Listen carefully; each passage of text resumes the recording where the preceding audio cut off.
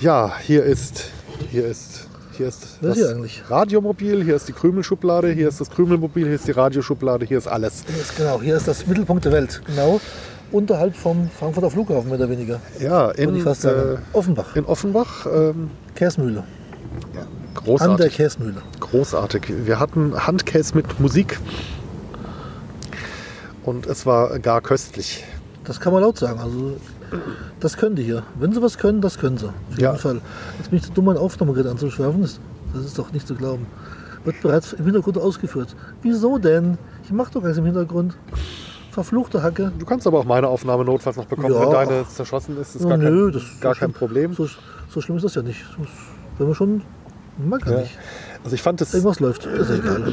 Ich fand es sehr faszinierend, dass man eben wirklich durch Offenbach durchfährt, aus der Stadt raus, und dann ist man es wirklich so in sehr ländlicher Umgebung. Also um diesen Biergarten, in dem wir jetzt gerade sitzen, herum sind Felder, ein paar Bäume. Ja, Wald. Hörst du, wie die Singlein vögeln und von Hüpf zu Hüpfasten. Und das hatte ich ja neulich in Höchst, als ich mich mit der Verkügtheiten getroffen habe. Da war auch irgendwie so zweimal aus der Altstadt falsch abgebogen. Auf einmal war man in den Feldern und Pferde grasten idyllisch. Und im Hintergrund hörte man den Flughafen. Ja, genau, so muss das sein. Ja. Und das hast du hier in Frankfurter Umland eigentlich überall. Ja. Wenn du südlich vom Flughafen gehst, da ist ein Wäldchen dazwischen und dann ist der Flughafen weg. Ja. Den siehst du nicht mehr, hörst nicht mehr, du riechst ihn manchmal noch ein bisschen. Ja, der Flughafen ist auch Grund für meinen Aufenthalt heute hier. Ich habe wieder Fahrgastosmose. Ich habe die verbrauchten Geschäftsgäste heute Morgen in den Flughafen geworfen und werde jetzt dann in relativ kurzer Zeit die frischen Geschäftsgäste dort abholen. Die Ärmsten. Hast du so gestresst auf deiner Busfahrt?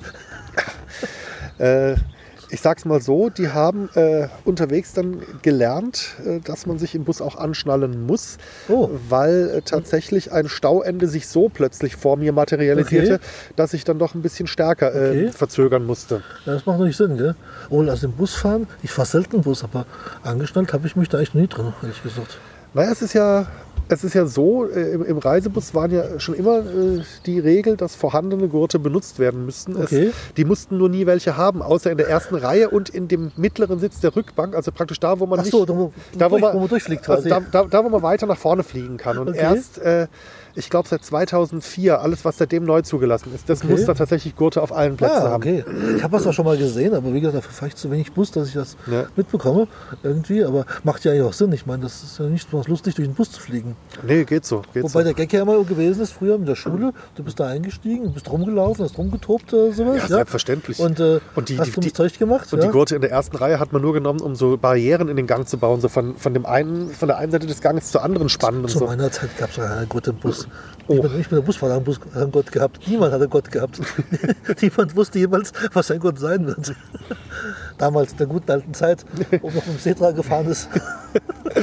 Ja, der Bus, mit dem ich Fahrschule, also der Fahrschulbus, das war also auch ein etwas älteres Baujahr, was irgendwie ein altehrwürdiger Mercedes O400, keine Ahnung schön, was, Linienbus. Jetzt hört man Flugbetrieb. Endlich mal Flugbetrieb. Der kommt aber jetzt unten her aus, was ist denn südlich von Frankfurt? Irgendwas mit E. Das ist noch kein Sportflughafen. Ab und zu mal abstürzt. Eschersheim? Nee. Irgendwas mit E. Egelsbach. Da kommt die her. Okay. Fliegt jetzt vom Norden. Wahrscheinlich nur 300 stürzt da ab. Und den konnte man tatsächlich auch noch den Motor ausmachen durch Benutzen der Motorbremse im Stand. Das war genau. Machst die Hacke drauf und dann und dann blub. Haben meine alten LKWs auch noch gemacht, kenne ich. Der war klasse. Der hatte 2 große Druckknöpfe, einen für Motor an, einen für Motor aus. Der hatte sowas Ähnliches wie ein Zündschlüssel. Das sah so aus wie ein Nagel mit Griff. Ach, dieser Knochen da, ja? Ja, genau. Also der hatte Knochen oder sowas. Der hat jetzt nicht irgendwie Sicherheitsfunktion. Also du hast vermutlich mit einem Schlüssel den ganzen Fuhrpark. Und Zündung an war den Schlüssel einfach hineinstecken und den Schlüssel drehen, hat Licht eingeschaltet. Ja. Ich kenne so mit Vorglühen noch. Da hast du reingedrückt, dann hast du runtergedrückt und dann hast du noch vorgeglüht. Also das weiß ich jetzt nicht mehr. Ist jetzt auch schon war bestimmt schon so, weil das war ja ein Wirbelkammer-Einspritzer damals bestimmt. Da musste ja vorglühen. Es ist ja nicht mehr. Bald 15 Jahre her, dass ich diesen Führerschein gemacht habe. Ja, wir werden nicht jünger. Oh mein Gott, ich habe gerade überlegt, am 2. Februar hatte ich 40 Jahre einen Führerschein. Ja, mein Pkw-Führerschein, der ist älter, der ist jetzt 22. Und Mein Mofa-Führerschein, der hat jetzt dann sein 25-jähriges. Also den sollten wir eigentlich feiern. Den habe ich 76 gemacht, mein Mofa-Führerschein, stimmt. Klasse 4. Ach so, ja, den habe ich ein Jahr später gemacht. Ich habe diese Mofa-Prüfbescheinigung vorher noch gemacht. Die gab es bei uns nicht. Da müsstest du ja altersmäßig gerade so drumherum. Nee, Mofa gab es bei uns. Mofa konntest du so fahren und erst ab 16 musstest du die Klasse 4 machen. Ja, aber bis 50 Kubik gab es dann. Das haben sie aber, jetzt pass auf, ich glaube, da gab es auch so einen Stichtag, 1.4.1980. Wenn du zu dem Zeitpunkt schon 15 warst, dann durftest du auch weiterhin ohne diesen Prüfdeckel Mofa fahren. Und danach war dann diese Prüfbescheinigung notwendig. Das waren irgendwie 6 Theoriestunden, ein Bogen mit 20 Fragen und eine Doppelstunde Fahren mit dem Fahrprüfung, aber ohne Fahrprüfung. Du hast in der Bundeskanzlei auch keine Fahrprüfung gemacht. Du hast nur Theorie gemacht beim TÜV damals und dann bist du halt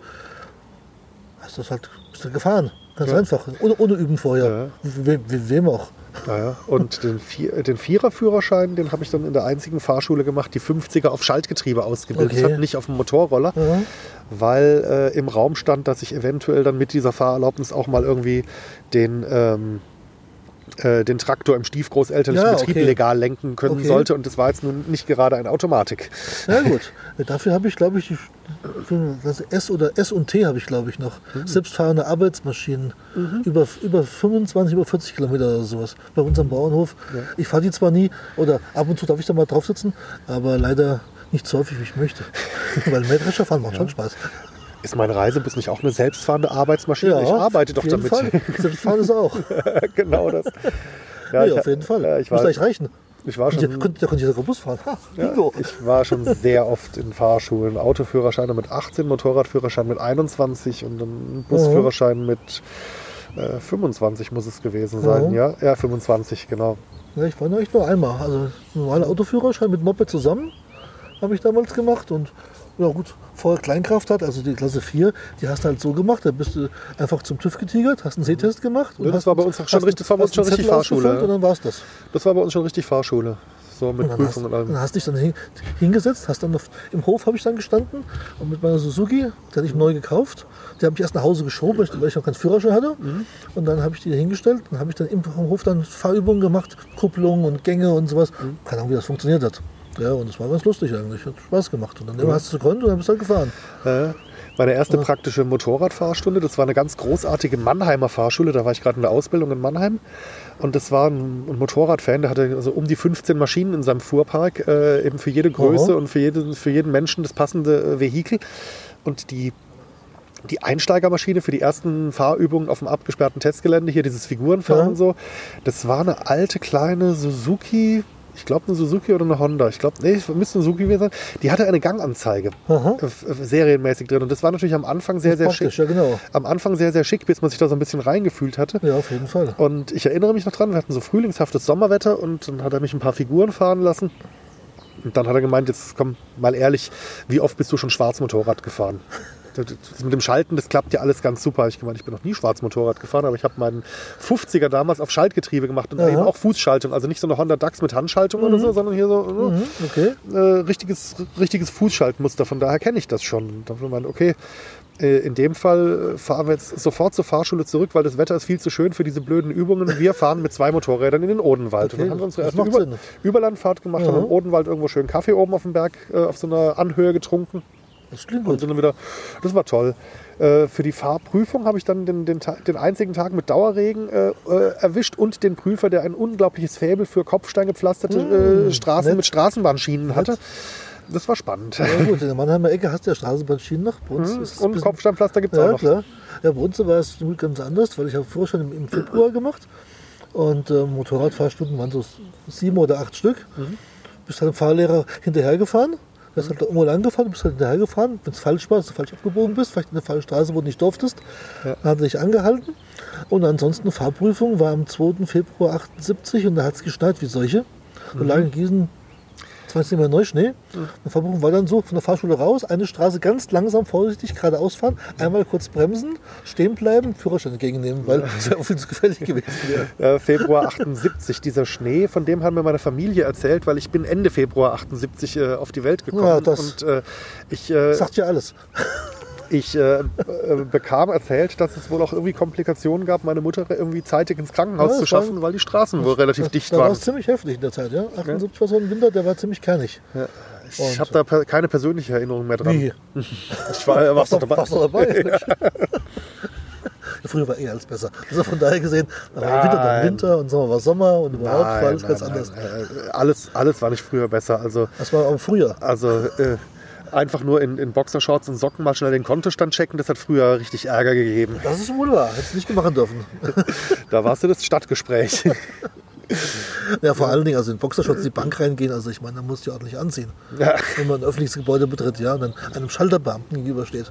Damals hatten die Schalter noch dieses dicke Glas, die Kassenbereiche. Ja. Also bei uns waren die Schalter waren offen. Dann dahinter waren die ganzen Menschen gesessen, die Kontoauszüge einsortieren mussten manuell. Und die Kasse hat dann so ein dickes Panzerglas und mehrflächiges gehabt oder sowas. Ja, das war Schalterbeamte. Das war die Zeit, wo die Post noch Schalter nach Funktion hatte. So an dem einen Schalter hast du Briefe und Einschreiben bekommen. Am Paketausgabe, Paketannahme waren sogar getrennte Schalter. Genau. Und da gab es noch 3 Telefonkabinen in der Post, wo normale Apparate drin hingen. Da hast du das vorher am Schalter angemeldet. Für Fanggespräche. Genau, dann hast du telefoniert. Drumherum waren die Telefonbücher von ganz Deutschland in so Hängeregistern. Genau. Und der charmante Vorteil war, dass du dort für die Einheit den normalen Preis bezahlt hast, während an der Telefonzelle ja irgendwie ein paar Pfennig teurer Aufschlag bezahlt. Ja, genau. Richtig, ja. Und vor allen Dingen hast du halt das Geld nicht passend haben müssen, weil du hast halt am Ende deiner Gespräche bist du hingegangen und hast dann die Gesamtrechnung bezahlt, notfalls auch mit einem Schein. Genau. Also ich kann mich erinnern an Zeiten, da hast du Leuten, die du mochtest, zum Geburtstag ein Schmucktelegramm noch geschickt. Ja, da gab es einen extra Telegrammboten, der hat dann geklingelt. Wenn jetzt, sag mal, jemand hat einen runden Geburtstag gehabt, dann kann man am Tag 4-5 Mal der Telegrammbote und brachte dann neu eingetroffene Telegramme an oder sowas. Das war schon eine tolle Sache. Telegramm gibt es als Dienst tatsächlich immer noch. Ist auf die Länge einer SMS beschränkt, außer du zahlst Aufschlag, dann hast du 4 SMS, also 160 bis 640 Zeichen. Wird wohl mit der normalen Post ausgeliefert, kostet dafür aber ein Schweinegeld und ist nicht wirklich schneller. Also ich glaube, das ist wirklich was für Liebhaber heute. Ja, das war früher toll. Also ich habe einen Freund gehabt, der hat in Hamburg gewohnt und wir haben uns dann zum Geburtstag immer gegenseitig Telegramme geschickt. Das war total erhebend. Bist du aufs Telegrafenamt getigert, also aufs Postamt getigert, an Telegrafenschalter, hast du das aufgenommen, hast das abgetippt, hast du nochmal Korrektur gelesen, dann hast du dann pro Watt so und so viel bezahlt, sagen wir mal 3,20 Mark oder sowas. Ja. Das war schon was. Gab es irgendwie eine Begrenzung, wie lang ein Wort sein durfte? Oder konntest du durch geschickten Einsatz von deutschen Kompositwörtern Geld sparen? Nee, hast du nicht gemacht, weil immer kommt ein Stopp dazwischen. Also herzliche Grüße zum Geburtstag, Stopp, alles Gute, weiterhin Stopp und so war der Text dann im Prinzip. Also du hast dich kurz gehalten. Ja, klar, natürlich. Hast du bei 50 Pfennig, 80 Pfennig, keine Ahnung. Okay. Und dann hast du noch ein Schmuckblatt ausgesucht, dann haben die das ausgedruckt und haben das noch in Kuvert rein mit Blümchenmuster drauf oder sowas, wie früher bei Fleurop. Das war...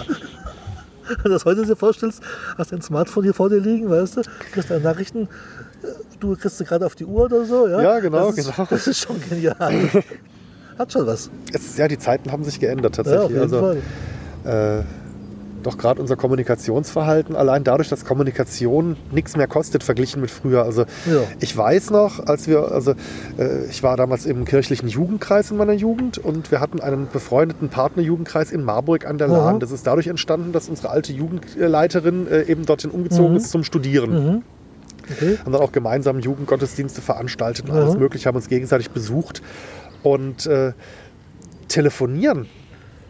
Da haben wir uns dann immer so zu dritt, zu viert zusammengetan und haben uns eine 50 D-Mark Telefonkarte geteilt, haben uns dann in so ein gelbes Kabuff gequetscht, das ist Telefonzelle, also hier diese, Kartentelefonzelle, ja.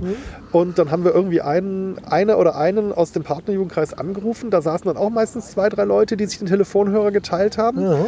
Und dann wurde diese 50-Mark-Karte an dem Abend aber auch durchgedreht. Ja, logisch.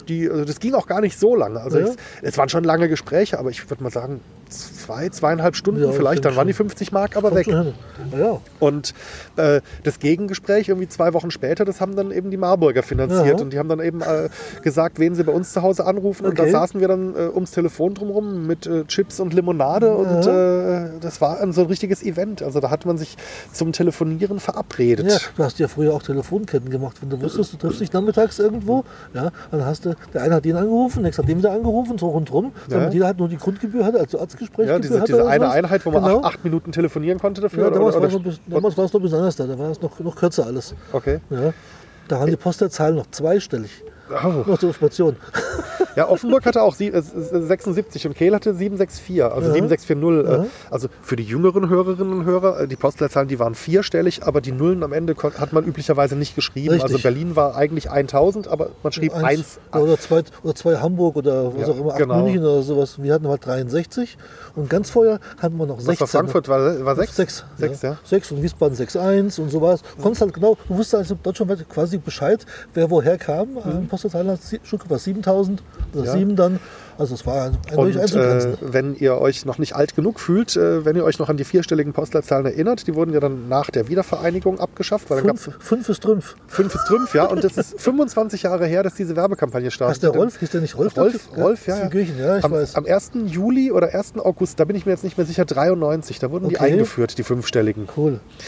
Der Witz an der Sache ist ja, es hat sich gar nicht viel verlängert. Also hatten ja, ich weiß, meine Familie, da hat damals so, wie soll man sich das alles merken und diese krummen Zahlen und was weiß ich. Und gut, man musste sich halt merken. Aber selbst in Kehl, was jetzt nicht die Weltstadt ist, gab es ja auch schon Postzustellbezirke. Und also wenn du einen Brief nach Sundheim geschickt hast, dann war das zwar 764 Kehl, aber es war eben nicht 764 Kehl, es war 764 Kehl 13. Okay, ja, und genauso hat es ja bei Das war Berlin auch, also Berlin 36, Genau. Berlin was weiß ich. Das war diese Gebietsreform, die haben damals ja diese Schlüsselteile eingeführt. Und das ist ja dann weggefallen, weil es in den fünfstelligen Postleitzahlen aufgeht und am Ende hast du, glaube ich, insgesamt weniger Stellen zu merken. Vermutlich. Ja, bei uns war es zum Beispiel so, bei uns hat sich der Postleitzahlenbereich komplett geändert. Wir hatten früher 6,3, also im Frankfurter Bereich, und wir kamen dann 3 von Hannover dazu. Also wir haben jetzt 35390 Gießen zum Beispiel, statt Mitte.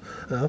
Und das war halt früher eigentlich der Hannoveraner Bereich. Okay. Ja. Also wir sind dann einfach quasi geteilt worden. Ja. Ja. Im südlichen Bereich, die haben noch 6er Postleitzahlen und wir haben halt die 3er Postleitzahlen bekommen. Ah, okay. Also da hat sich schon was geändert. Ja. Aber vorher durch die Gebietsreform haben die ganz komische Ortsbezeichnungen gehabt. Ja. Da hast dann jemand gehabt, da stand dann vor dir mit dem Lieferschein und musste dann, ich sage jetzt mal, nach Wetzlar 13. Ja. Jetzt sag mal im Passanten, wo Wetzlar 13 ist. Das meint dann Skabenheim oder sowas. Ja, genau. Oder, das musst du erst mal wissen, ja. Und weil auch die Gemeinden so unterschiedlich groß gewesen sind, ja. Und ja, das war halt alles ein bisschen anders da. Ja klar, und ich meine, notwendig war eine Reform. Und Navi hast du auch keins gehabt? Konntest nicht mal schnell nachgucken? Ja, klar. Schon die Karte. Navi war zum Auffalten. Genau, ein Falk-Navi. Ja. Es gab doch diese Stadtpläne von Falk mit dieser patentierten Faltung. Ja, Falltechnik, ja genau. Ja, genau. Und da gab es auch, auch einen Deutschland-Atlas davon. Ja, mit so ein ganz dickes Buch. Ja, und da hatte auch diese Falttechnik. Es gab diesen mit dieser Falttechnik. Natürlich, der Vorteil ist, das Aufgefaltete ist nachher kompakter. Der Nachteil ist, du hast halt, wenn du in der Stadt komplett fremd bist, überhaupt keinen Überblick. Richtig. Weil du konntest diesen Falkplan auch nicht in ein Gesamtwerk auffalten. Genau. Das heißt doch, das konntest du genau einmal und dann blieb das auch so. Genau. Ja, also ich kann mich erinnern, wir hatten dann manchmal auch einen Atlas dabei und im Atlas war meistens so, dass genau in der Pfalz, in der Mitte, war dann das Örtchen drin, was du gesucht hast. Natürlich, auf der einen Seite, weil die Straße hatte angefangen und irgendwo anders ist es weitergegangen. Ja. Und natürlich wurde da gestanden. Aber dann gab es ja am Ortseingang ja auch immer noch eine große Tafel, in jedem Dorf, wo da drauf stand, hier ist der Ortsplan, dann hast du angehalten am Parkplatz, hast geschaut, hast dich orientiert, hast vielleicht aufgeschrieben, wo du abbiegen musst, dritte Straße links oder irgendwo hin, hast dir markante Sachen gemerkt, wie die Kirche oder sowas. Ja, klar. Dann bist du halt gefahren. Hat funktioniert. Genau, einwandfrei. Hat halt ein bisschen länger gedauert, aber ich kann. Dafür sind wir schneller gefahren. Aber ich kann immer noch Karten lesen. Von daher auf jeden Fall. Macht auch Spaß. Navis, wenn ich sie benutze, laufen bei mir auch grundsätzlich in genordeter Ansicht. Ja, mache ich auch so. Damit komme ich besser. Ja. Dieses Gezappel in Fahrtrichtung, das macht mich wuschig. Ja, ich mag auch kein 3D. Ich mag die Kartenansicht, so wie sie ist. Ja. So wie ich es auf einer Karte auch gewöhnt bin, dann kann ich mich perfekt orientieren. Weil ich gucke ja vorher auch, jetzt beispielsweise Frankfurt, gut, da kenne ich mich jetzt auch ohne hinreichend aus, aber da weiß ich, Touristen einladen ist in der Berliner Straße, das ist nördlich vom Main und Busparken ist aber die Straße südlich vom Main. Und wenn ich jetzt mich komplett verfranst hätte wegen Baustellen oder was weiß ich, mit einer genordeten Navi-Darstellung, sehe ich schon mal, zumindest bin ich auf der richtigen Main-Seite. Ganz genau. Und diese Information, die geht erstmal flöten, wenn sich das Ding ständig in Fahrtrichtung dreht. Da werde ich wahnsinnig bei. Ja, mir geht es also so zum Beispiel, ich nehme es ganz gerne, gerade Google Maps beispielsweise, weil da diese Online- Staumeldung noch drin hat. Dafür ist es gut. Wenn du irgendwie einen Termin erreichen musst, ist es gut. Das mache ich eigentlich ganz gerne. Manchmal bekomme ich dann ganz neue Straßenführungen gezeigt, wie heute zum Beispiel, wo ich hier nach Frankfurt gekommen bin. Andererseits ist es aber auch so, du siehst halt von der Umland nichts. Also wenn ich im Momo unterwegs bin beispielsweise, nehme ich mir keine Karte, schaue nach, was gibt es denn rundherum, weil im Navi sehe ich wirklich nur den Ort, wo ich langfahre und wo ich ankommen will. Aber alles andere, ob es da Sehenswürdigkeiten gibt, ob es da irgendwas Landschaft also, was Schönes gibt, sehe ich überhaupt nichts. So meine Fahrradreisen, da habe ich auch meine Karte dabei. Also für die tägliche Navigation nutze ich dann schon das Navi, weil ich halt, wenn ich mit Gepäck am Fahrrad im Fluss bin, will ich nicht alle 2 Kilometer anhalten, wieder neu anfahren. Macht ja keinen Sinn. Aber ich gucke eben, wie du eben sagst, okay, da ist jetzt die Küstenstraße, jetzt Irlandreise letztes Jahr oder so, da ist die Küstenstraße. Und dann gucke ich mir halt, okay, als Zwischenziel gebe ich mir das und das Örtchen ein, damit mich mein Navi auf jeden Fall auf dieser Küstenstraße führt und danach dann eben das nächste Ziel. Genau. Ja, genau so mache ich das im Prinzip auch. Weil das klappt im Momo auch hervorragend, weil du hast ja auch Zeit. Du willst ja bei Momo, ist ja nicht für mich nicht wichtig, dass ich jetzt möglichst schnell da ankomme. Ich will halt das Ziel erreichen, aber wann ich das erreiche, ist erstmal prinzipiell unwichtig. Ja? Wenn ich auf dem Weg irgendwas Schönes sehe, ganz genau. Also dann schaue ich mir das halt an, was soll das? So meine Freizeit. Ja, und ich bin jetzt auch schon wieder am Kartenwälzen für die nächste Radreise, um zu gucken eben. Ich hab da einen GPS-Track für die gewünschte Route schon. Also da hat sich jemand die Mühe gemacht, das auszuarbeiten. Den werde ich dann vielleicht in Details noch anpassen. So. Aber die Planung, die geschieht ganz klar mit so einer Papierkarte. Ja, alles andere bringt auch nichts, finde ich. Also geht mir auch so. Ja. Weil du verpasst eigentlich viel zu viel, was rundherum ist. Also hättest du auch nie die Käsemühle gefunden mit Navi. Hättest du von dir gar nichts gewusst. Nee, richtig. Auf jeden Fall war das nicht mein letzter Besuch in der Offenbacher Käsemühle. Das muss man erst sagen. Schön. Und hier gibt es rundherum noch eine ganze Menge von diesen Sachen. Und auch wenn die liebe Lara, mit der ich den Käsekeller zusammen machen darf, auch wenn die Lebensberechtigung für Harzer Käse grundsätzlich in Frage stellt, es war köstlich. Es war köstlich. So viel dazu. Muss doch mal gesagt sein. Ja. Die hat nur keinen guten gegessen bisher wahrscheinlich. Oh, das hasse ich ja. Egal. So, ich mag zum Beispiel keinen Rhabarber. Schmeckt mir nicht so. Okay. Hat jetzt irgendwie jemand in der Familie einen Rhabarberkuchen gebacken. So, möchtest du ein Stück Rhabarberkuchen? Da habe ich gemeint, nee, ich weiß, dass du super backen kannst, aber Rhabarber ist absolut nicht meins. So. Was kommt dann mit wissenschaftlicher Sicherheit als nächstes? Ja, probier mal den, der ist nicht wie die anderen. Genau, das sind alle anders. Ja, genau. Den hast du ja noch gar nicht probiert. Ja, aber er enthält Rhabarber. Sonst wäre es kein Rhabarber. Ich sage nur Rosenkohl. Entweder man mag ihn oder man hasst ihn. Ich hasse ihn. Ja, richtig. Ich liebe ihn. Ja. Und wahrscheinlich gibt es dort hier eine Zubereitungsart, die wahrscheinlich super gut schmecken würde, aber ich habe es auch nicht. Ich probiere es einfach nicht. Ja, klar. Ich habe früher zum Beispiel... Aber ich könnte dir die Zubereitungsart verraten und du könntest sie mit einem Gemüse ausprobieren, das dir schmeckt, weil dir vielleicht die Zubereitungsart schmeckt. Das kann sein. Ja, dann machst du halt irgendwie, keine Ahnung, mit Brokkoli oder mit irgendwas. Okay. Brokkoli, ja, krieg Ausschlag. Okay, das wird ganz schlecht. Was für Gemüse magst du denn? Wurstsalat? Schweizer Wurstsalat, ja. Straßburger esse ich aber auch. Regensburger mag ich ja auch. So ist das jetzt nicht. Auch Schwäbischer ist auch gut. Ja, also Wurstsalat mag ich eigentlich fast alle. Außer die aus Liona. Kai. Ja? Ja, mag ich ja auch. Schmeckt auch gut. Ja, also das habe ich... Nichts gegen zu sagen. Das habe ich am Anfang wirklich nicht kapiert, dass die Saarländer zur Fleischwurst Liona sagen. Ja. Also ich meine, Liona ist halt bei uns großer Durchmesser, lange Wurststangen und hauchdünner Aufschnitt. So also wenn ihr im Saarland Liona kauft, dann bekommt ihr was absolut Köstliches, aber es ist wie diese Berliner Pfannkuchen, Krapfen, Kreppel-Diskussion. Genau. Es ist halt das, was im Rest des Landes Fleischwurst heißt. Richtig, Fleischwurst. Die heißt Liona im Saarland. Ja, es ist Fleischwurst. Schönste ist ein Besuch in einem Lebensmittelladen, Warskau zum Beispiel im Saarland zu machen oder beim Globus, ist egal, und da die Wursttheke durchzustimmen. Was da für Sachen gibt, was da für Gerichte gibt, das ist manchmal echt grausam, aber Horische zum Beispiel gibt im Saarland so ein Kartoffelgericht oder sowas. Da habe ich schon mal davon gehört. Total leckeres Zeug, ja, aber man muss halt echt da vor Ort sein. Das kriegst du halt außerhalb des Landes nicht. Ja, klar. Dann ist er nur so klein, das kommt doppelt so groß wie Frankfurt oder sowas, keine Ahnung. Und der Saarländer Adventskranz, das ist ein Ring Fleischwurst, also Liona mit 4 Flaschen Maggi. Ja, das ist doch cool. Das ist eine gute Lösung. Passt doch. Brennt Maggi eigentlich? Ja, keine Ahnung, ich trinke das ja nur. Grüße an Dotti. Kennst du die Geschichte? Nee, ne? Weiß nicht. Du warst ja noch nie auf Potsdok. Nee. Kommst du eigentlich dieses Jahr auf Potsdok? Warum? Schade. Keine Zeit. Schade. Passt nicht.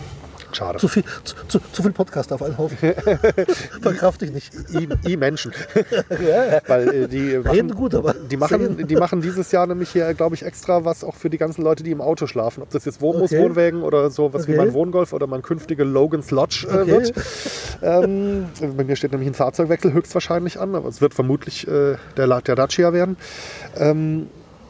Das erste Sorschieder Potsdok, was das dritte Potsdok insgesamt war, da hat sich die Dotti angekündigt und war auch da. Hier, die man von so schönen Sachen wie der Hörmupfel, dem Nord-Süd-Gefälle, dem Allgäuer Geocaching-Podcast kennt. Ihr kennt Dotti bestimmt vom Hören und so, ne? Ja, wer kennt ihr nicht? Natürlich. Muss sein. Und es gab vorher so eine Diskussion über die Geschmacklichkeit von Maggi. Ich sag mal, Dotti ist jetzt mehr so Team Contra und ich mag ja Frühstückseier mit Maggi. Maggi ist toll. Ja, und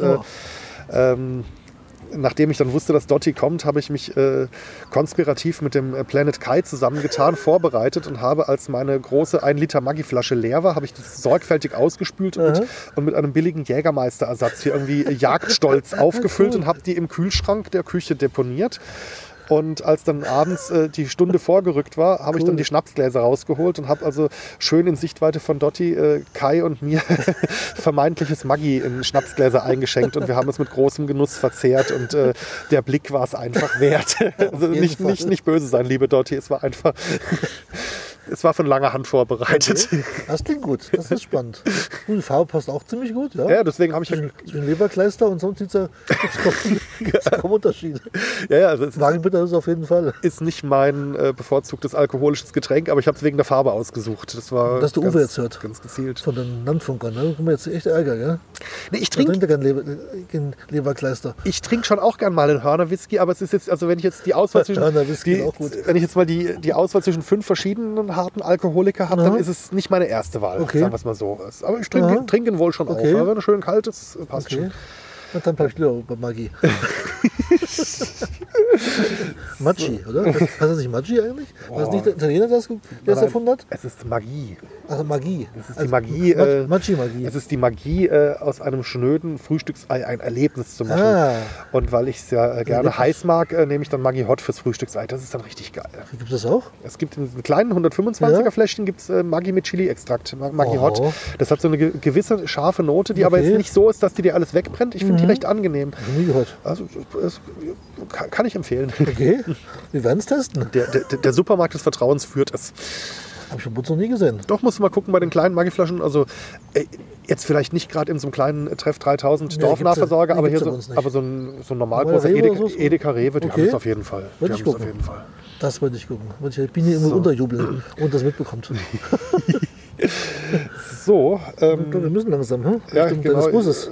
Ich bin ja jetzt nicht zum Vergnügen, also hier schon, aber ich muss jetzt gleich wieder arbeiten und wir müssen noch zum Bus. Deswegen schließen wir die Schublade und stellen das Mobil, glaube ich, ab. Und, genau, so machen wir es. Also Crossover-Folge, jetzt schieben wir uns wieder gegenseitig die Hörerinnen und Hörer zu. Also die paar, die das gegenseitige Format noch nicht kennen. Genau, so machen wir es. Ganz knallhart. Cross-Promotion ist das, glaube ich. Ja, genau. Deswegen hier haben wir eigentlich gesagt, wer wir überhaupt sind. Also, nö, nehmen wir was an. Stimmt, okay, dann findet selber raus. Genau. Tschüss. Ciao. Right.